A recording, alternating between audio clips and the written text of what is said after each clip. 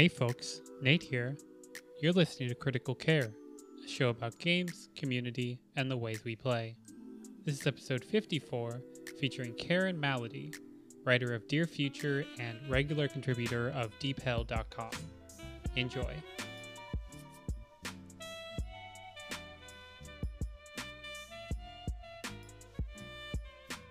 I'm Karen Malady at Sweet and Awful on Twitter. In what one might call a misguided sense of social protest, I've decided I don't want to identify as things broadly. I'm open to interpretation. That said, I use any pronouns. Also, the act of witnessing something carries an implicit violence, so everything I say from this point on is a form of psychic self-defense from the listener. Recently, I was one of the two writers for Dear Future. I'm currently working on an unannounced video game, so keep an eye out for that. And you can also find my essay writing on Deep Hell every other month. On top of that, I have way too many hobbies, mostly rooted in poetry, but I also do tabletop RPG design, writing fiction essays, and now also video games, which is the strangest thing to happen to me. Urban photography, pixel art. I do a little bit of drawing, and I'm also an occultist. Yeah, it seems like a busy schedule you have there. So appreciate you freeing some time to also add podcast guests to your long list of skills. Thank you. Yeah, it was interesting going through some more of your work to kind of prepare for this episode because I knew you first from Dear Future, which if people haven't heard me talk about that, you can go and read my thoughts about it on the site or just talk to me. Highly recommend people play that. But through there, I also kind of started reading your stuff on Deep Hell and looking through more of your like Twine and tabletop games, and was very surprised and intrigued by just like the breadth of everything that you've done. Just kind of exploring lots of different mediums and tones, which I'm sure we'll get into some more of those specifically. But I did kind of want to, I guess, start off to give some context, like talk about some of the like the broader themes that you're interested in discussing. Like I know you mentioned stuff like occultism, which I've saw in several of your works. Also themes of like transness and lots of different things. So was curious if you had specific ways that you would describe what you are trying to explore, achieve with your work. Kind of what are the things that interest you? I've always been really fascinated by the interplay of a work of media and the audience as a conversation that's happening between two people who essentially aren't even remotely near each other. Hmm. A lot of like my poetry isn't really rooted in that per se, but I definitely have some unreleased stuff that really gets into that as well. So I mean, even my introduction talking about like the act of witnessing like is really into that. I mean, it's a Hmm. kind of time period where internet wise you can just be on display your entire life basically, Hmm. and I think the intersections of that with like media as someone who's like mostly been connected with people through the internet most of my life is really fascinating to me. I've so that a lot of my interests kind of like lie in like a lot of specifically postmodernism influence wise. Hmm. But also at the same time, it's a really weird space because I don't really have a grounding in a lot of the basics that like postmodernism kind of requires as well, like the kind of like classics that they were kind of like playing off of and like subverting. So it's really more of this sense of like I create things out of a sense of like playfulness, but there's also a lot of intention in how I'm like being playful, a lot of trying to find specific things to poke and prod at, like either thematically or intellectually, just to see what it does when I poke it. Hmm. I can definitely see that, and it helps me make kind of sense of some of like your not really outliers, but pieces of your work that maybe don't seem to fit together as neatly. Like I'm thinking of specifically stuff like Tony Hawk Pro Shopper versus something like Dear Future, um, which are both kind of about being perceived, but in very different ways. One of Dear Future obviously is like asynchronously a vague sort of ghost of a person that you're interacting with versus pro shopper, which is more embodying someone who is desiring being perceived and is not having that at least to their likelihood, despite being famous athlete. That's a very interesting kind of connecting thread between those. Yeah, I mean, I was aware that like it's definitely something I think about a lot, but you were like connecting it to things that I didn't even like realize it connected it to. So I think I'm onto something. Yeah, I mean I think it's a very specific like thing of people who like grow up on the internet, or like the internet is like a specifically like a social space, not just like a research one. Mhm. This like feeling of being perceived, but from like a very self-constructed way. The pieces you put out there are broadly the ones that you choose to. So you're like kind of constructing this identity as people are experiencing it, and kind of the tension between that is something that I've noticed a lot of people coming into now as they've like gone from growing up on the internet to now making their own work. And I think it's like a very interesting time to be exploring that with just kind of the hellscape that social media has like accelerated a lot of those early styles of community, but done so in a much larger and kind of antagonistic way. Yeah, it's really happening in such a way where I've been like through most of my life, a lot of my social connections were through the internet. But the way the internet works now has like shifted like in the past like, 5 or 6 years even, like has shifted so heavily to this different form of internet that I really don't know how to use it anymore. Mm-hmm. So I think like just my kind of experimental approach to things broadly has been able to like make up for that because I like grew up with like more forums or like chat Mm-hmm. rooms, places where you had very specific small like communities, but now everyone is just kind of dumped onto like a single central website that you used and are Mm-hmm. told to like just fight it out, right? Yeah, it's like everybody is kind of everywhere, but also just in like one bucket. It's like that mix of like on a small forum, like the moderator is a person that you can point at and be like, "Hey, that's that guy," But on Twitter, it's like either algorithmically generated or done by like people that you will never know. So there's no like in community sense of handling conflict or anything like that. So just PvP Mm-hmm. is enabled for literally everyone. And I think like as a I don't know. I think of myself as like kind of confrontational. I don't know how much it comes across, but that part of me that likes to poke and prod things, like I said, in a social aspect, can sometimes be endearing or sometimes be very, very aggressive. So it Mm. definitely the kind of current style of social media definitely like aggravates that a bit sometimes, but also in some ways it's made to. Mm-hmm.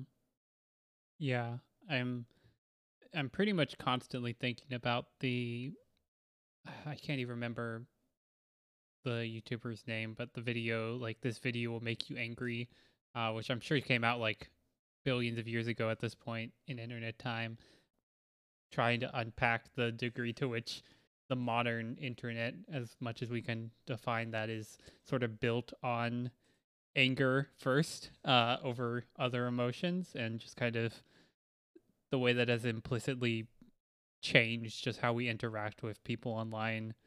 I find distressing first, but also just very weird, and it's something I'm always curious to see people kind of try and pick apart in their work, because it feels like a lot of art is still, at least art that is like, I don't know, has has like a significant amount of money behind it, stuff that's like widely received, kind of struggles to recognize the internet existing and just kind of continues to pretend like it's not there.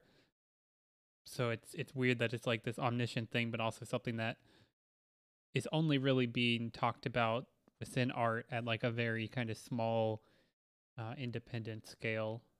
I don't know if you would agree with that or not. I think I do.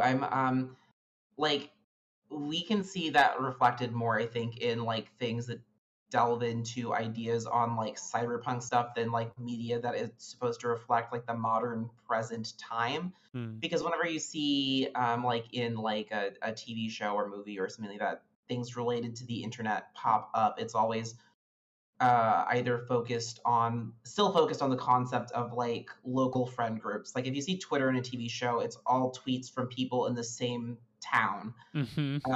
Or if someone's using the internet, it's specifically to Google what is a vampire because they just have a weird bite mark on their neck and they've never heard of a vampire before. Yeah, it's weird how often that one comes up. Yeah, I was like thinking a little bit about that because I saw the new Scream movie, and part of it, like what I like people get annoyed by meta things, even though I mentioned I enjoy more kind of meta things, but Hmm. I'm aware of the kind of obnoxiousness people treat it with as well, which gives me more lieu to be more obnoxious myself. But anyway, Scream as horror in being meta horror means characters who are aware of horror as a genre, which since horror movies are often just set in the present makes a lot of sense because horror movies are just a big part of culture broadly.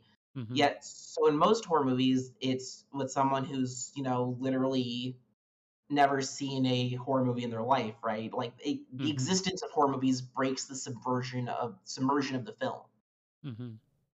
Hmm. So like that, you end up with a lot of like what is a vampire kind of moments. I haven't seen the new Scream, so I can't like go off of that directly, but there is like specifically in relation to the internet, how it is sort of used as a meta tool in certain works. For instance, like in the new Matrix, which I quite enjoyed, turning it into something that is both just like still has this degree of flexibility and unknown like possibility, but also is much more mundane than it was in films in like the 80s and 90s. Is something that gets at some of that tension from people who like grew up on the internet versus how it is currently, which is mostly just like corporate run in a way that I still don't see really used all that often, I guess. I think part of it is just we have this huge history of media, and given that there are more, either like official or like unofficial archival kind of like efforts, especially with like the pirating community, we just have this massive history of media that like everyone kind of in the moment has access to if you know what to look up and what you're looking for, right? Hmm. So everything like that exists, we know that like I think a lot of times in the past, like when I was growing up, especially the treatment of media was the idea that like, oh, this was someone had this idea and it just popped into their head, just whole, alone, and perfect as a single thought Hmm. that's uninfluenced by anything, right? But if you actually look at history, like so many different changes in genre are because they were playing off of previous movies, the conventions of those previous movies, the things they either did or didn't like, or were trying to surprise you by changing up that formula, right? And that just creates the constant like shift and churn of genre that like creates the history of it, right? So I don't Hmm. think meta commentary is that much different than the way that genre works normally. Hmm. Everything, like I said, media itself, I think of it as like a conversation between the creator and the audience, but one that neither of them are having directly or even necessarily like mutually understand each other. There's something you're getting out of it that came from another person and that you yourself are interpreting as you experience it. And what media does is that it's doing those things with its own influences, right? It's taking those conversations and adding to it. So, it builds up to a point where like things I think that like text becomes more explicit, and when it's more explicit it just becomes meta even though it's there originally. Hmm. Yeah, it's almost like, in a weird way, it's almost like the actual world version of the idea that like people in horror movies have never seen a movie. It's like, oh, people in real life who are making movies have never seen a movie, or could not be referencing a movie. They just exist in little vacuums to create their art. I think movies definitely get that a lot, but like, broadly in like people who are aware of like cinema history and things like that, like there's an understanding like, oh yeah, this is a comes from a chain of things. Hmm. Um Whereas like video game culture I feel like is very different where like it's really just broadly expected, and I think like it's a lot less of a thing now than it used to be, but it's more of an expectation that like when someone makes a video game it's just, unholy, like just pops out of someone's head just fully formed, right? And that kind of gets into like auteur theory. But there's a thing where it's like that's like on a microscopic detail that's not even a real thing, because the only reason we have like genre based controller layouts for like the way different video games play is because they're playing off the controls of previous games and the expectations those built, right? So it just everything influences everything. Hmm. Yeah, video games are strange because there is kind of that like collection of like the sacred texts or whatever that people kind of reach to, but I think broadly they are maybe even more, not guilty, but like the way that people think about games is very directly in relation to one another. Like this is like Zelda, this is like Metroid, like half of the sort of genres that are just names of different games, um Yeah. kind of reinforces that idea that this is part of this other whole, and it all traces back to this one game. There's a lot less recognition that that game also is reaching back to other types of art outside of games, Yeah. which I think is probably like the main missing component. Yeah, definitely. So yeah, getting off a bit of a tangent, I did want to circle back to this idea of kind of being perceived and talk a bit more specifically about one of your twine games, which I mentioned, Tony Hawk Pro Shopper, which is, I mean, pretty much pretty much what you would expect. Everyone could go and play it. It's free and doesn't only takes a few minutes. But one of the things I found really entertaining about this game is how it sort of captures a specific style of internet post, which I think of as like the "and everybody clapped" style of post, of just fantastic and absurd internet stories, while also integrating that into the absurdity of the Tony Hawk game specifically, and this idea of like mild celebrityism, and like what it's like to just be a normal person, or not a normal person, but like a famous person doing normal person things, like going to the grocery store. So I was curious a bit more about like the origins of this game and kind of what you were hoping to achieve with it. So that one specifically came across like for very basic reasons, but I ended up like getting a lot out of it. I feel because someone made a game jam on itch it only got like 6 entries or something like that, but it was Tony Hawk themed. It was just to make a game about Tony Hawk. Hmm. And one of my favorite things about Tony Hawk is just his Twitter presence, where he's constantly tweeting about how people almost recognize him, but Mm-hmm. they don't recognize him in the end. They're like, "Oh, your last name's Hawk. That's kind of like that Tony Hawk guy, But they like never realize that they're talking to Tony Hawk. Mm-hmm. And I kind of just like wrote this like with the kind of simple joke being like, wouldn't it be nice if Tony Hawk was just recognized like just once? And a lot, I think, of how it unfolded is just really my sense of humor with a stream of conscious kind of like lens on it. And Mm. I think that itself gives it that conversational kind of quality that feels like one of those and everybody clapped jokes. I also Tony Hawk is just kind of a funny figure because he's like 50 or 60 now, but he's also Mm, primarily known as a pro skateboarder, which is kind of skateboarding is still, associated with like youth culture. So the image of an aging skateboarder is just very funny to me on its own. mm-hmm. So I just really wanted to like play with that, and that also kind of like part of it got into the idea of like how much like I was growing up at a time where like the skateboarding like culture was a very like big visible kind of like thing, like the really into the concept of like selling quotation marks like extreme sports to people and playing up that kind of like energy of how extreme it was, right? Mm-hmm. Even if the skateboarders I knew were scrawny twigs that I would beat down in the middle of a Walmart because they were annoying me. But because it had that like extremeness, just like the lens of someone like doing really normal things, but just applying like, oh yeah, like you're in the middle of this like aisle getting a frozen pizza and you're just doing a skateboard trick in the middle of the aisle. Mm-hmm. Most of it honestly was to practice my twine skills. When I was like starting to do creative stuff on the internet, I was really like inspired by Porpentine Charity Heartscape and really wanted to just Mm. do a lot of like twine projects.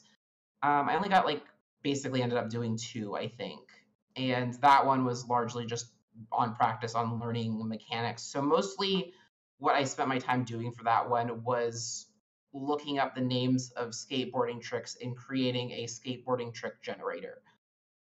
Outside of that, I think I accidentally made a ritual that bound Tony Hawk to me, and also Tony Hawk is my patron saint. Yeah, I mean, I don't want to like, I don't know, go off the deep end with this game that is maybe just like Yeah, a small thing. Um, yeah. but I do find it strangely compelling, specifically like thinking about like the first couple of Tony Hawk games and how it was you explicitly could not get off of your board in those games. So then kind of thinking about extrapolating that, I was like, okay, what if Tony Hawk could not ever stop skateboarding? What if what if he had to go about his whole life on a skateboard, which is just a very funny idea, and I think kind of comes out in this game of just like picking a pizza up off the floor or something. If I remember how the game went correctly, I think even when he gets in his car, which part of it's just him driving his car, is that he does a skateboard trick while in the car specifically. Yes, yes. Yeah. I couldn't think too much about the logistics of how that would work because it was uh anyway I thought about it was a third but in a fun Honestly, way. Yeah. I don't know either. I just write things and see what happens. I think it works. Yeah, I was surprised how much I got out of it. Similarly, or not, I guess in a very different uh tonally, but similarly in terms of being surprised. Last year I was very taken by Dear Future, which we mentioned you wrote on, and I've had obviously Kevin on here to talk about it before in the past. But I wanted to dig into it a little more specifically from the perspective of the writing, which I think is interesting in the form of being something that most people are only going to see a very small portion of, if even that, and kind of the specific challenges of writing that kind of thing. I guess before going into this, just in case people haven't played Dear Future, this is a asynchronously multiplayer photography game that you have 10 minutes to explore the world before the sun goes down, and then you save one picture of what you took there. And scattered around the world are objects that have pieces of writing on them, or notes, or otherwise just kind of things that are left behind by the people who are no longer there. And playing the game is interesting and kind of like challenging as a player in in sense of like so much information is being withheld from you deliberately because it is meant to be something that you kind of understand in macro with other people. But I think that creates like an interesting challenge as a writer, that I was wondering if you could, I don't know, talk about how you approach that. Yeah, it was very interesting to me. Had before that, I'd only like really been involved with Twine games, and a lot of my writing was more my own personal writing, like poetry and short fiction and things like that. I was actually like when I like first read your article on it, like I think that was like one of the moments where I was like really truly seeing something I was involved with making from the like eyes of an outsider, right? And it was really Mm. like I don't know, your writing really made me love the game even more than I already did, which I feel like is saying a lot. But yeah, as far as getting involved with it, it's been a really weird process for me. I know a lot of USC game students who all graduated around the same time. Kevin is that was definitely one of them. I met Kevin, I think, in 2015, and really weird story. Even alone, I was homeless at the time too.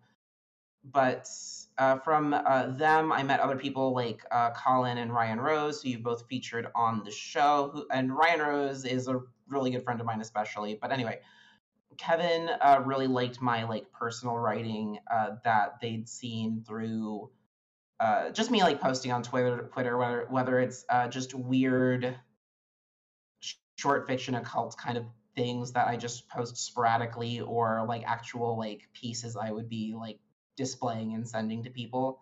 Mm. And just conversationally, we had a lot.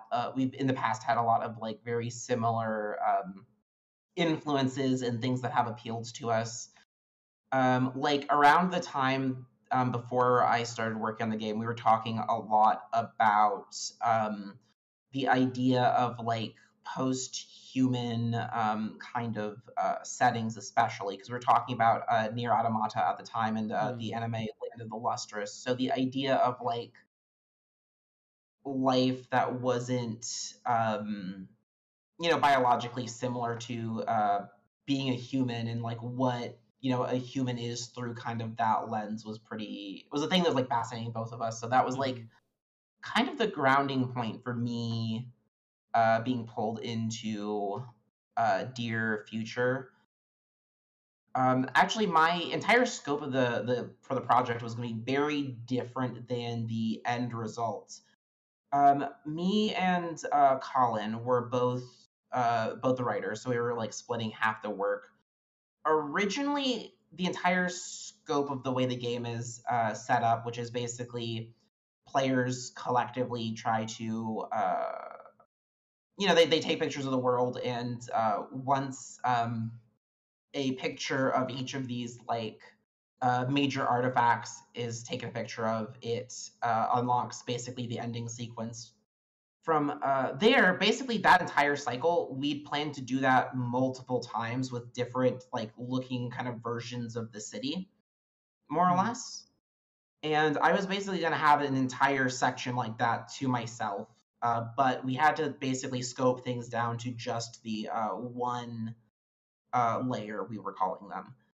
Hmm. So what happened there is that we took the core idea for the layer that I think Colin and Kevin worked together to like create the basis of. So me and Colin basically rewrote that, partly just to like clean things up, but also to get me more like involved in the writing process, since that wasn't like since I originally would have had like a bigger scope of what I was doing in that regard. Hmm.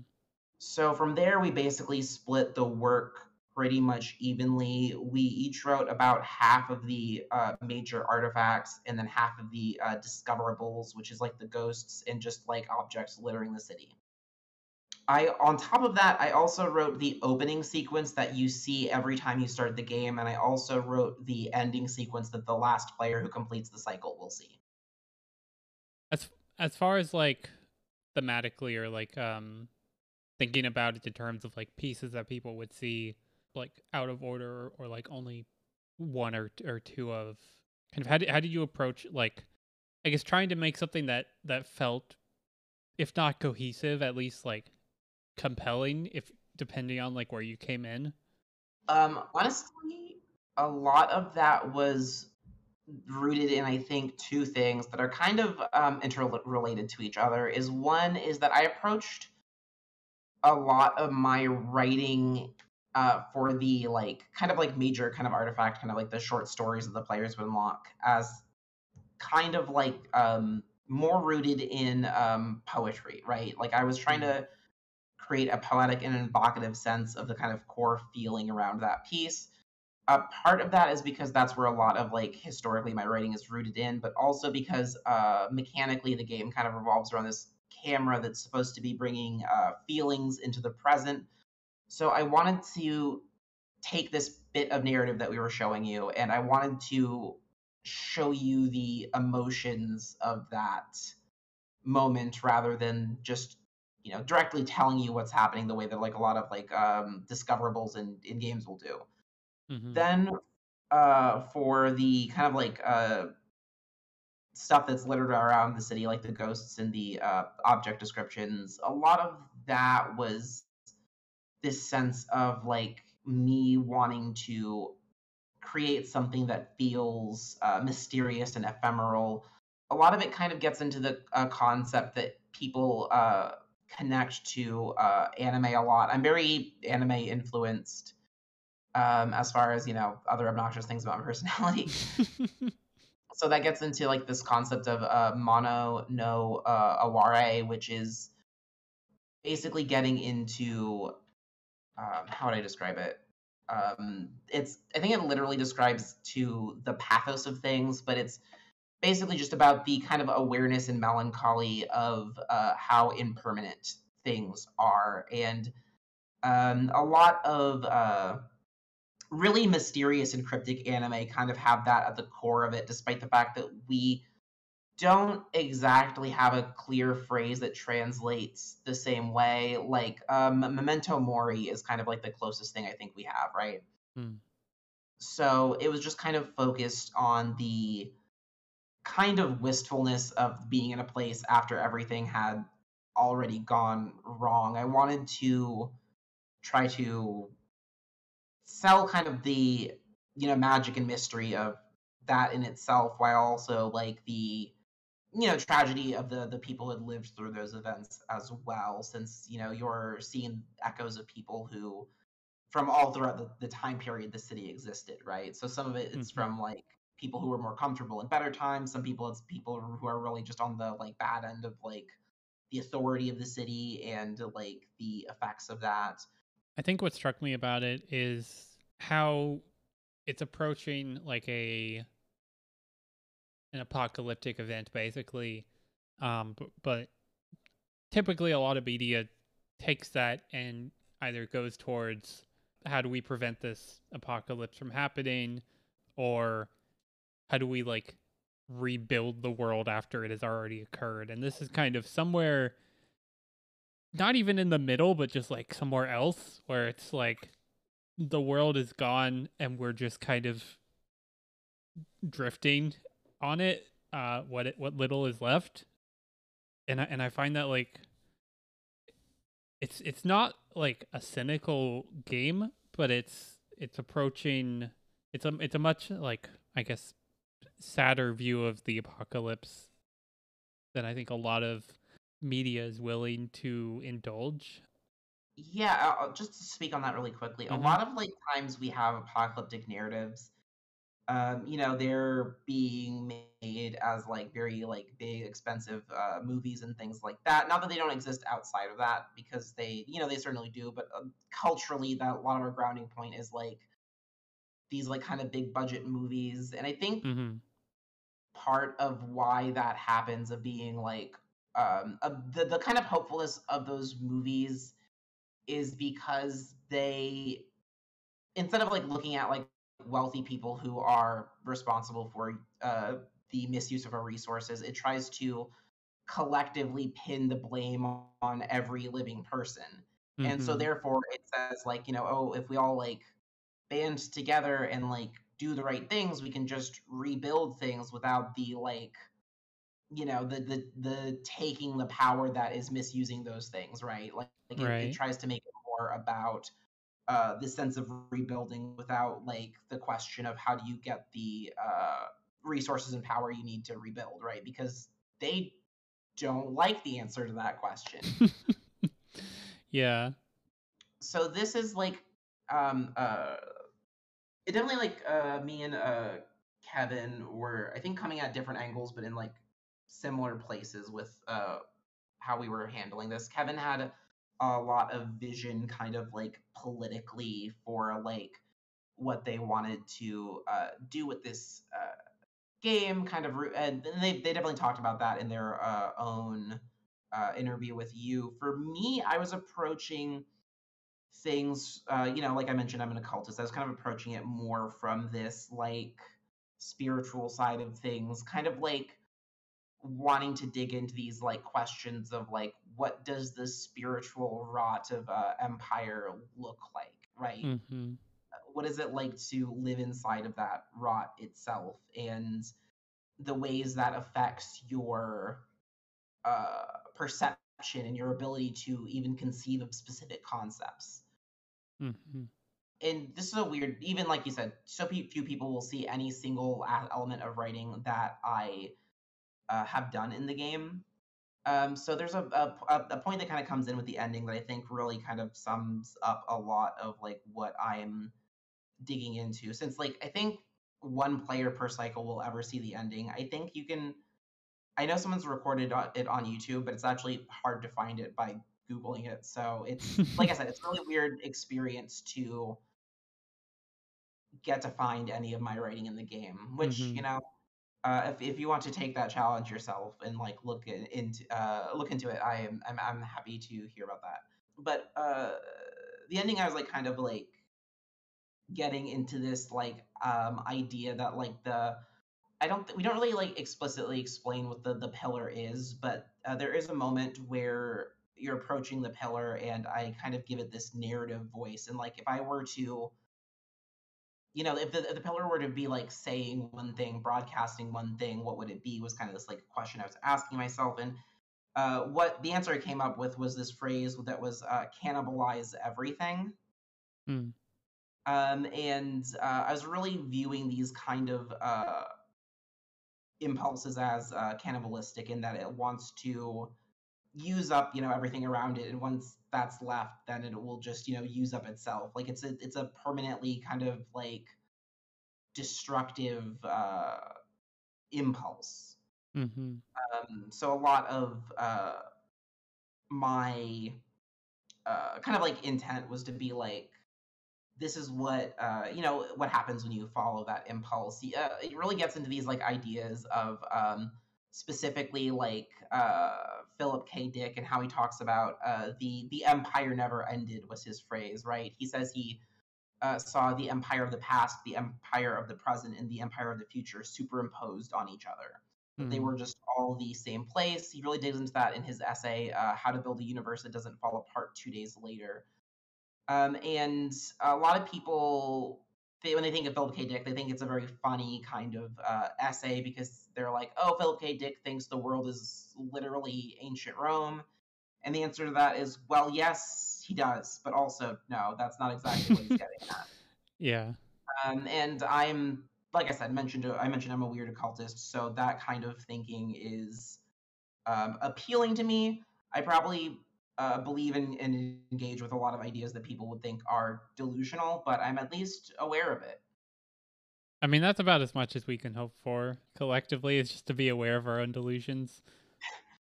Yeah, I definitely feel that. To go back a little bit about what you're saying about like kind of the approach that so much apocalyptic media takes, it is a good observation that the framing of so many of these movies is basically humans as a collective have failed through some ambiguous cause, or like the earth is cleansing itself of us or something. Yeah, I was rewatching, or I was watching, well, partially rewatching some of the MonsterVerse movies, which is like the like recent string of American like Godzilla movies, Hmm. and um, King of the Monsters really specifically gets into this idea of like we're all collectively at fault for like the energy crisis, for war existing, things Mm-hmm. like that. It's a very like neoliberal impulse to kind of just like collectively place the blame on every living human because it's easier to say you just need to stop buying paper bags, than you need to stop you use less water than like interrogate how much water rich people use in their fountains every day, right? Mm-hmm. I do also think there is just a degree of when you reach that level of wealth, like your own collective delusion is that other people are are as kind of self-concerned and environmentally abusive as you. Like I sincerely believe there's like a degree that when people are conceptualizing like this as like a universal problem, it is it is because of their own projecting their own view of humanity onto everybody else. Yeah, I definitely feel that. I that's like definitely a little bit of what I was getting into with Dear Future because Mhm. a lot of the kind of narrative we see in Dear Future is centered around a character named Syl, who was like the like emperor of the city that you're in. Mhm. And Colin wrote a lot of the early parts of his narrative that like dealt with like Syl's like rise to power, and I wrote a lot of the ending parts of it that was like the end of Syl's reign and the kind of aftermath of that. And I was kind of getting into this idea that I've seen it related things in a few other places. There's like a bit towards the end of Disco Elysium that gets into this idea of when you're when like the true face of like capitalism and wealth like wants to kill you, it has to like take off its like face and show you the truly inhuman thing beneath it to kill you.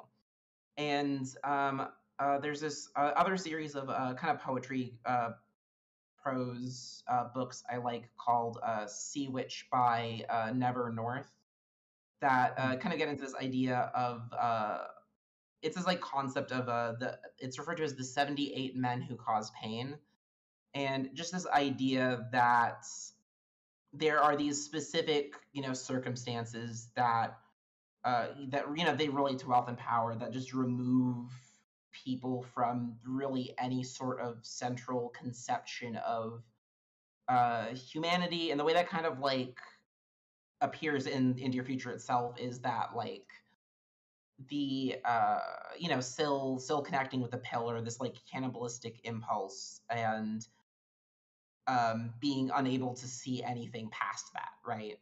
Mhm. Like to the Cannibal King, all people are cannibals. Yeah, I will have to check out those books. It sounds really fascinating. And yeah, I did naturally see that portion of Dear Future, so it's definitely puts it in like I don't know, reframe some things for me that I think when I initially played it, the the tower, the spire was sort of more of a inert presence. So thinking of it as something actively antagonistic is a really interesting like I don't know twist on sort of just how I thought about a lot of my interactions in that game.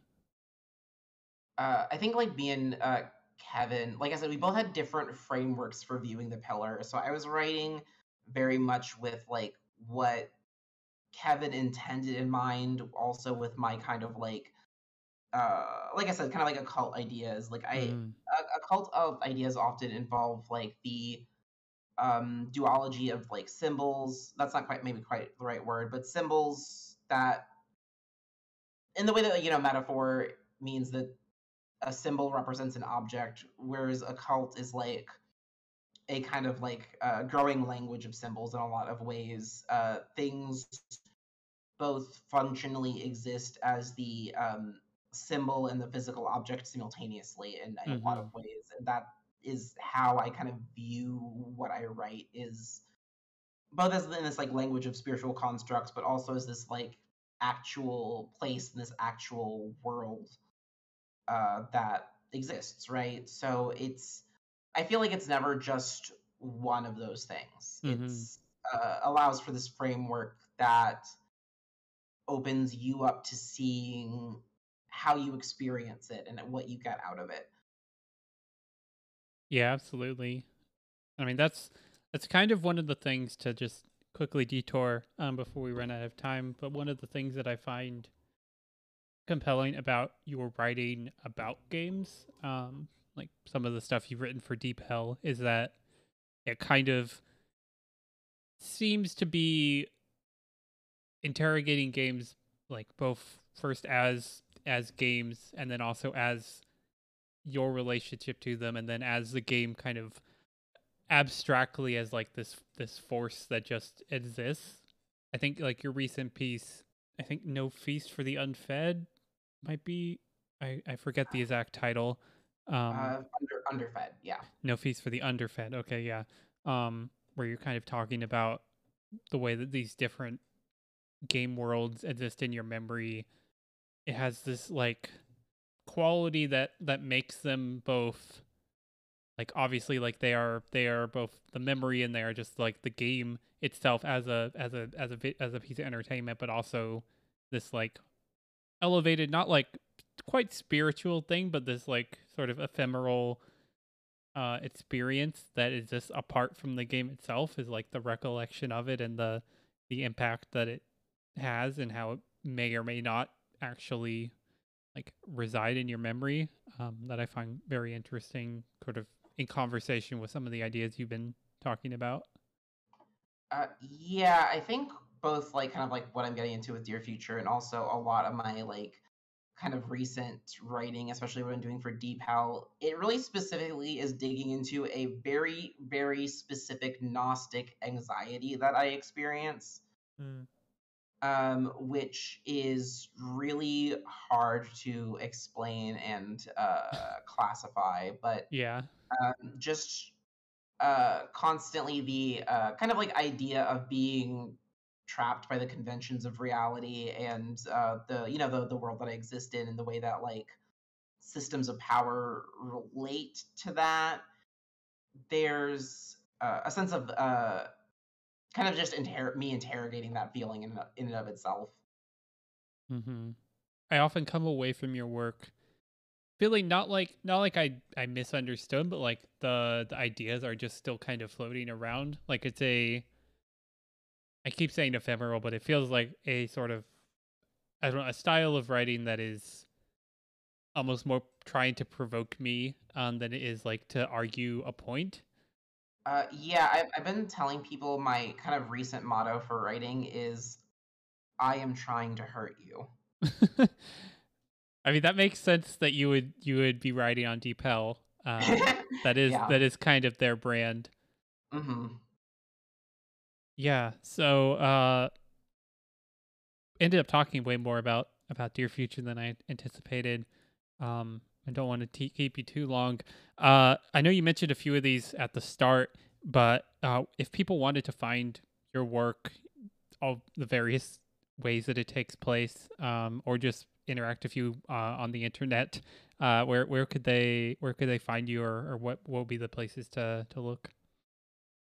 You can find me personally on Twitter at sweet n awful, and that's letter N between the sweet and the awful. I also have a right now. I'm trying to like keep updated a card website that I Mm. use to list things I've done or am doing, and that's Karin Karin dash malady dot card dot co, and that's card with two R's. I like to have every guest kind of close the show out with something they found cool or inspiring or just intrigued them. Maybe just something cursed they want to pass on to other people. Um, I don't really know how I'm gonna define this going into this year, so I guess this is, yeah. anything that you feel like compelled to share to close the show out, if you have something in particular, that'd be cool. Cool. I'm just gonna shout out a bunch of people that I like. Because I love weird queer perverts writing shock and sleaze. Till Delta at Till Delta X on Twitter. Musician does, I'm going to call it dark electronic. I don't know how genres work. Or tilldelta.bandcamp.com. New album coming out. I've heard samples of it. It's going to rule. Persephone, Aaron Hudson at Plaguing Possum on Twitter, horror writer. Reminds me that the real cannibals were the friends we made along the way. Frog K at Yuri Rando on Twitter does like flash fiction and poetry. Amazing insight into the spiritual rot at the heart of America. Blake at _dispossessed. Most insightful writing about catboys on the internet. Those are all cool people. Oh yeah, you came very prepared. All of those people sound incredible. I'm very intrigued by best writing about catboys on the internet. I don't know how contested a field that is, but I'm intrigued. I'm not sure either, but it's certainly them. Yeah. don't know the field, but they've won it either way. Cool. Well, thank you so much for taking the time to come on. It's kind of a different sort of episode. But I appreciated chatting with you. Yeah, very much looking forward to reading more of your work, whether that's in Deep Hell or popping up in video games that I don't realize you've written. Yeah, I think there's going to be a lot more of not realizing I've written video games, both for you and me. Yeah, it's cool. I love recognizing people and just being surprised by it's a small world, but in like a cool way. I guess I'll finish this by saying, you know what the funniest thing about me winding up working in video games is? I've been telling people I hate video games for years.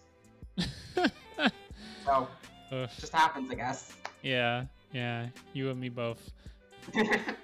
Alright, thanks for having me. Critical Care is produced by me, Nate Kiernan, with music by Desired. You can find Desired on Bandcamp at desired.bandcamp.com. I'm on Twitter at Nate Kiernan, and you can keep up with everything Critical related at critical.com. If you'd like to help keep the lights on, you can support the show on Ko-fi. And until next time, stay safe, stay home, and remember, this is not game over. We're still fighting, and we're gonna get through this.